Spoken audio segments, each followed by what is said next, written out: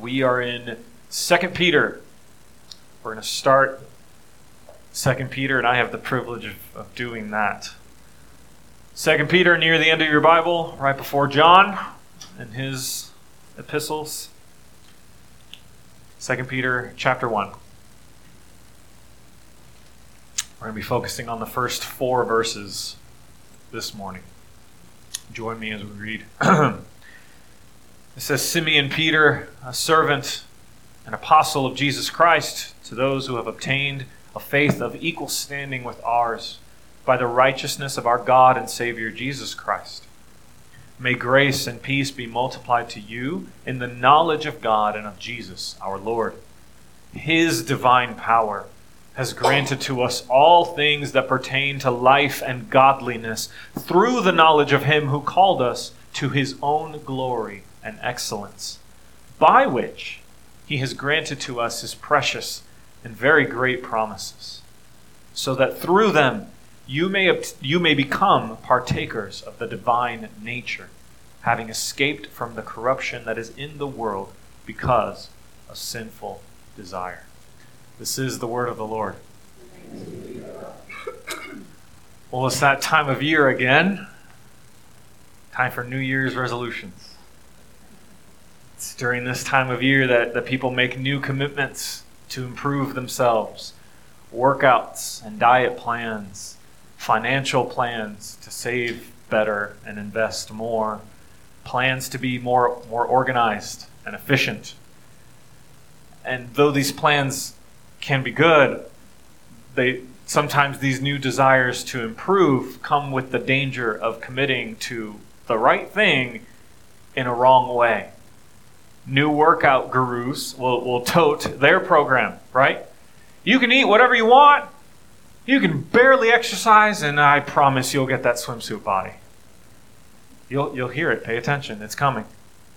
Financial gurus will sell you their secret investing strategies. And if you just follow their advice, you'll be filthy rich with barely any effort. It's coming. Listen for it. And the problem is that this isn't new. This isn't new. As you can tell, we're starting a new series on 2 Peter. And in this letter, Peter is directly addressing false teaching of his day. Those who were touting their own improvement plans. These false teachers were proclaiming lies to the church. Secret knowledge. The easy way out. This is what it really means to know Jesus. We're calling this series Endure, as we endure to the end, because Peter's focus and goal is that each and every one of you would make it to the end, to the goal of your salvation. And to do that, they would need to know the truth. And so for those of you struggling to endure to the end, for those of you facing false teaching all around you, for those of you combating the corruption of sin that is in your heart, for those of you weary from everything the world throws at you, Peter says you need knowledge. That's how he begins and ends this letter. In verse 2, he says, May grace and peace be multiplied you in the knowledge of Jesus, of God and Jesus our Lord. And then in the very last verse of the whole book, chapter 3, verse 18, he says, But grow in the grace and knowledge of God and Savior, Jesus Christ. You need knowledge. And for Peter, in this context, knowledge is both knowing more about God and knowing Him in a deeper relational way. We must know God with our head and with our heart. And so what is it that we need to know? Well, we're going to look at 3 things. You need to know His purpose, you need to know His power, and you need to know His promise. So we'll start with His purpose. The first thing you need to know is His purpose for you. Verse 3, we see it. His divine power has granted to us all things that we need for our purpose. Life and godliness. His power equips you for your purpose, which is to live a life of godliness. It is not biblically incorrect to say that your purpose could be summarized as living a life of godliness. That is your purpose. That's what you were created for. We're literally answering the question, what is the meaning of life? To live a godly life. Now, Peter was in part responding to false teachers, and they claimed to have a real knowledge of God. And part of this real knowledge was that Jesus was never returning. We see this at the end of the book, which we'll talk about, chapter 3, verse 4. Peter's talking about them and saying the false teachers, will say, where's the promise of his coming? For ever since the fathers fell asleep, all things are just continuing as they were from the beginning of creation. He's not coming back. Now, this knowledge led them to teach others that there was no need to obey Jesus' commands. Makes sense. If Jesus isn't returning, I can do whatever I want. And Peter says, no. True knowledge leads to a certain way of living, life, and godliness. And so because I love you, I have a question I'd like for you to ponder today, this week, and quite frankly, for the rest of your life. How are you living? Take your time as you consider and answer that question.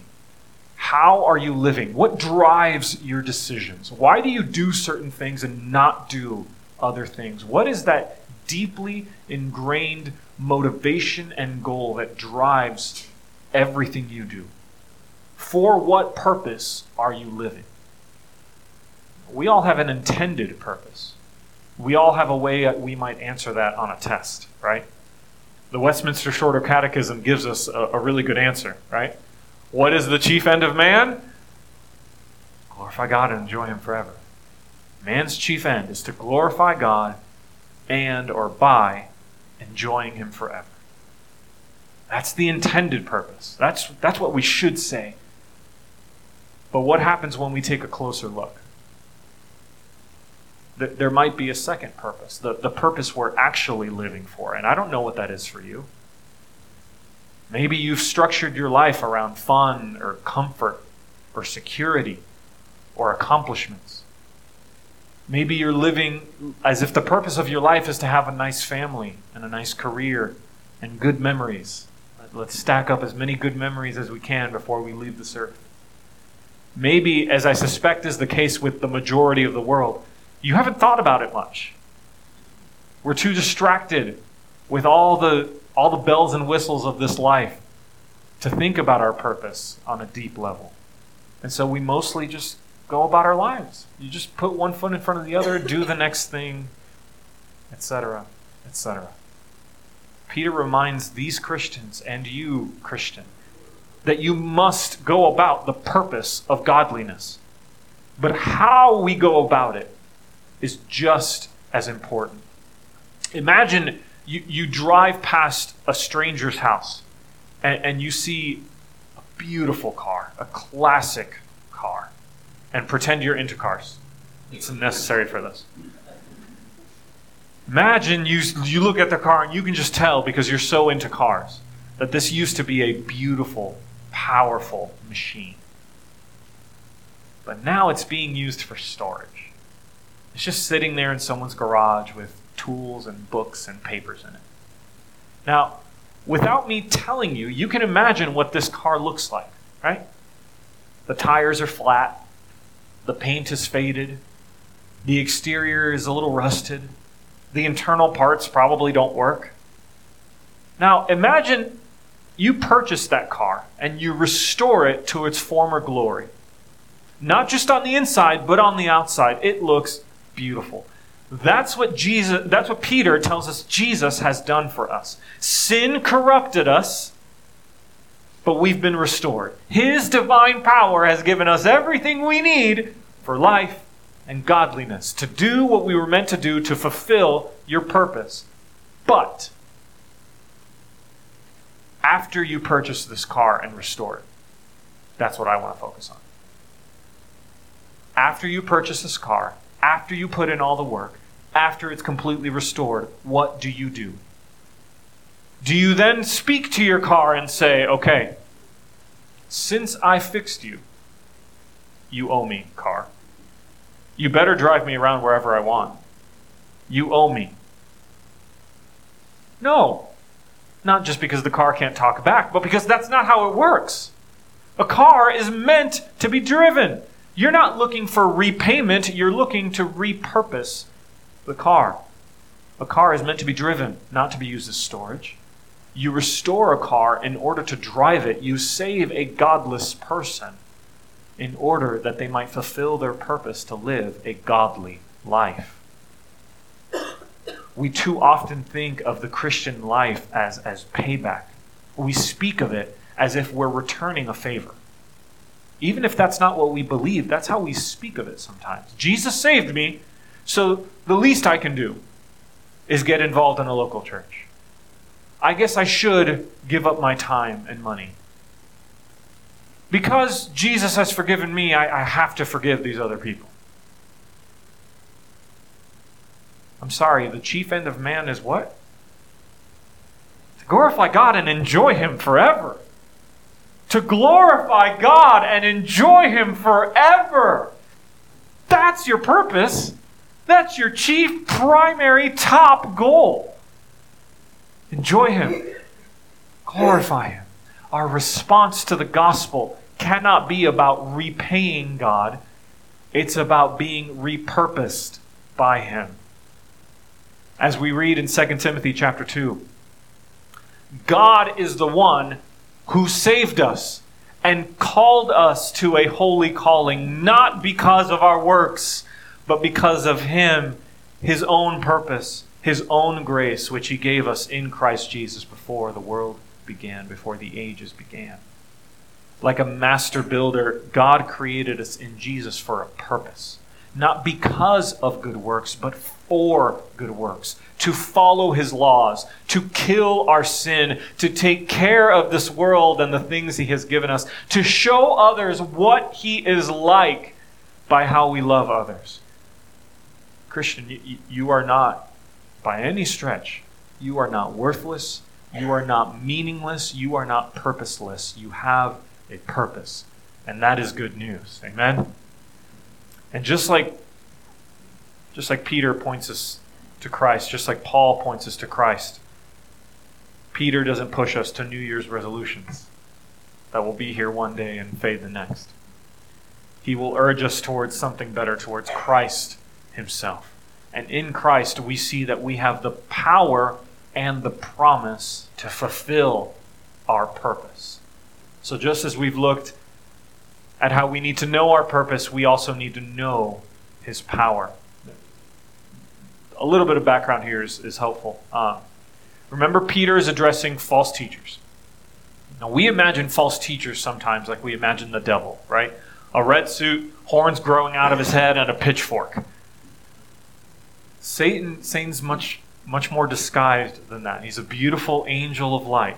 He's much more charming and persuasive than we imagine him. And so are false teachers at times. And so part of my job is to equip you with true knowledge so that you will be able to distinguish false teaching from true life-giving gospel. So, their false teaching that Peter's addressing was that because it's impossible to escape the corruption of sin, you shouldn't try. You're free. That's what they were touting, freedom. You're free to live however you want. Pick and choose which commandments are reasonable to keep, right?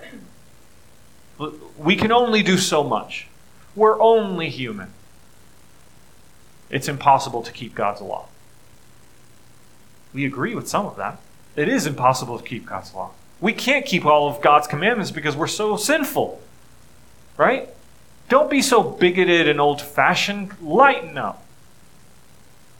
Isn't that freeing? Don't you feel so free? We see Peter's response in chapter 2, verse 19. He's talking about the false teachers and those who listen to them. So he says, they, that's the false teachers, they promise their listeners freedom. But can they actually give it? No, and that's evidenced by what? They themselves are slaves. How can you offer someone freedom if you yourself are a slave? As we've learned through the history of wars, true freedom requires true power. The false teachers were proclaiming freedom. They were selling freedom. But by their actions, they were showing that their inventory was empty. They were showing they had no power. They had no freedom. They were still living a lifestyle of sin, just like everyone around them. They are like the people described in 2 Timothy chapter 3. They have an appearance. They have an appearance of godliness. It looks like they're really living out God's law, but they're denying its power. And so we're told, avoid such people. Avoid their teaching. Avoid following their ways. And Peter, without denying that anyone can be holy enough for God, he responds with our passage. He says, with them it is impossible. Of course it is impossible to deny God's law. But he says in verse 3, His divine power has granted us all things that pertain to life and godliness. What the false teachers proclaim to be impossible, Jesus makes possible. Humans who were once enemies of God and corrupted by sin can now live truly free and godly lives. Of course it's impossible for you to forgive that person by yourself. Of course it's impossible for you to love your spouse and your children by yourself. Of course it's impossible to put up with bad leadership by yourself. It is still true that no one can keep the law in their own power, but the response to that cannot be to abandon God's commands or to justify our actions to live whatever lifestyle we want to live. The response to God's impossible requirements is to obey them in His power. Again, not to earn His favor, not to earn acceptance, not to earn freedom, but in order to live out the favor, acceptance, and freedom we've been given. Let me bring you back to the once faded, now restored car. Does a restored car drive on the road in order to become a car? Right. Does a restored car drive on the road in order to become a better car? Will driving on the road fix any future mechanical or electrical issues? No. We've got the order backwards. It only drives on the road once it's already been restored. Not to repay, which we've already seen, nor to earn anything. It is simply fulfilling its purpose. The purpose it could not fulfill by its own power. Cars cannot restore themselves. Only humans can restore cars because we made them. Likewise, some of you see where I'm going with this. Likewise, humans cannot restore themselves because we did not make ourselves. And so since our purpose is godliness, remember this: only God can make people godly. We need to know His power. No Bible reading plan will make people godly. Voting for the right people, whoever that is, will not make people godly. Trying to stop people from doing certain sinful actions will not make them godly.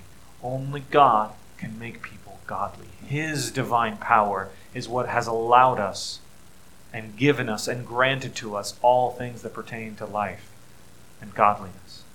Your purpose requires a power outside of yourself. That's why Paul talks about putting on the armor of God. We all know this passage. Because in a corrupted world, living a godly life is a fight. That's why he uses war imagery. It's a fight. Telling the whole truth in a corrupted world, and nothing but the truth, where lying is acceptable and it's even expected, that's a fight. That's a struggle. Being generous with our time and our money in a corrupted world that is all about take, take, take, that's a fight.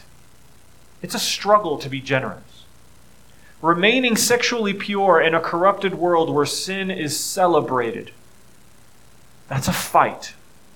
That's a struggle. And so you need to be properly equipped. And so as you are thinking about the armor of God, as you're thinking about equipping yourself with the belt of truth, the belt of truth and the shield of faith, remember how Paul started this whole dissertation. Ephesians chapter 6, verse 10. He says, "Finally, be strong in the Lord and in the strength of his might. That is the only way," verse 11, "that you will be able to put on the armor of God, that you may be able to stand against the schemes of the devil." That's the only way. In the strength of his might, in his strength, by his power. We fight against sin. We fight against injustice. We fight against everything that goes against the kingdom of God, whether it's out there in the world or in here in our hearts. But we do not do it in the strength of our own efforts. We do it in the strength of his might. We do it because his divine power has granted to us all the things that pertain to life and godliness. And we remember that his power is not just the starting point. That's the last thing I want to say about this. It's not difficult to read this and think, okay, his divine power has granted to me everything that I need for godliness. Okay, I have everything I need. Now let's go. I've got to make sure that I make it to the end. It's up to me now. God gave me a good head start. Here we go. That's not at all the picture that Scripture paints. Paul reminds us in Philippians chapter 1 what Peter already knew. Paul says, "I am sure of this. I'm sure of this. He who began a good work in you will bring it about to completion at the day of Jesus Christ." This whole series is about enduring to the end. You will not endure. Christ Jesus will make sure that you endure. You are not in charge of your own endurance. Jesus Christ will bring your work of salvation to completion in his day. As you fight, Jesus has not just given you a good head start. His divine power has granted you, will grant you everything you need. If you have experienced that, you can testify to that. And we see evidence of that power finally through his promises. Just as we need to know his purpose and we need to know his power, we need to know his promise. Verse 4 of our passage. Peter writes, by which he has granted to us his precious and very great promises. By what? Just look right before. This is the verse that comes right before. He says, through the knowledge of him who called us to his own glory and excellence, by which he has granted to us his precious and very great promises. Keep that up there for just a second. Through the glory and excellence of Jesus, through his own glory, he has granted to us precious and very great promises. Through his own glory, he has granted to us promises that will ensure that we endure. What are these promises? Sorry, we don't know. We don't exactly know, I should say. Peter doesn't elaborate. Peter doesn't say, and these are the promises. We can guess. We can look at Acts where he preaches. We can look at his other writings and kind of discern what the promises are, but it's probably best to take this as just the promise of the gospel. All that you are promised in Jesus Christ.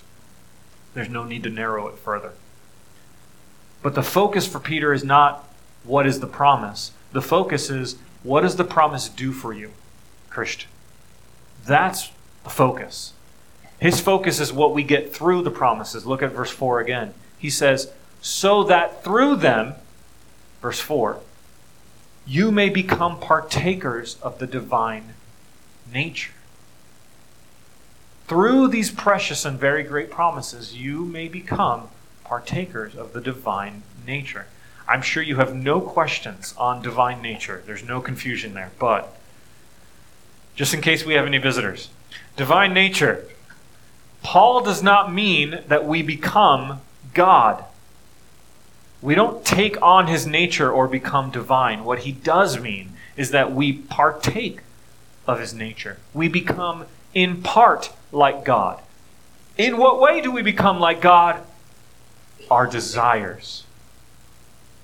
Our desires. We will no longer have sinful desires that corrupt. That's ungodly.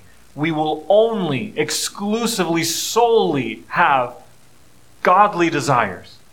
We will be free from the corruption that is in the world. But look at how Peter phrases it in verse 4. He says, by which he has granted to us his precious and very great promises, so that through these promises you may become partakers of the divine nature, having escaped from the corruption that is in the world because of sinful desire. Not that you will escape, that you have escaped. What enables you to endure to the end is that you know that God's promises are true. And you know that God's promises are true in the future because of what has happened in the past and what is happening in the present. You have already escaped the corruption that is in the world. Your status and your desires have already changed. Anyone who is in Christ is a new creation. Now,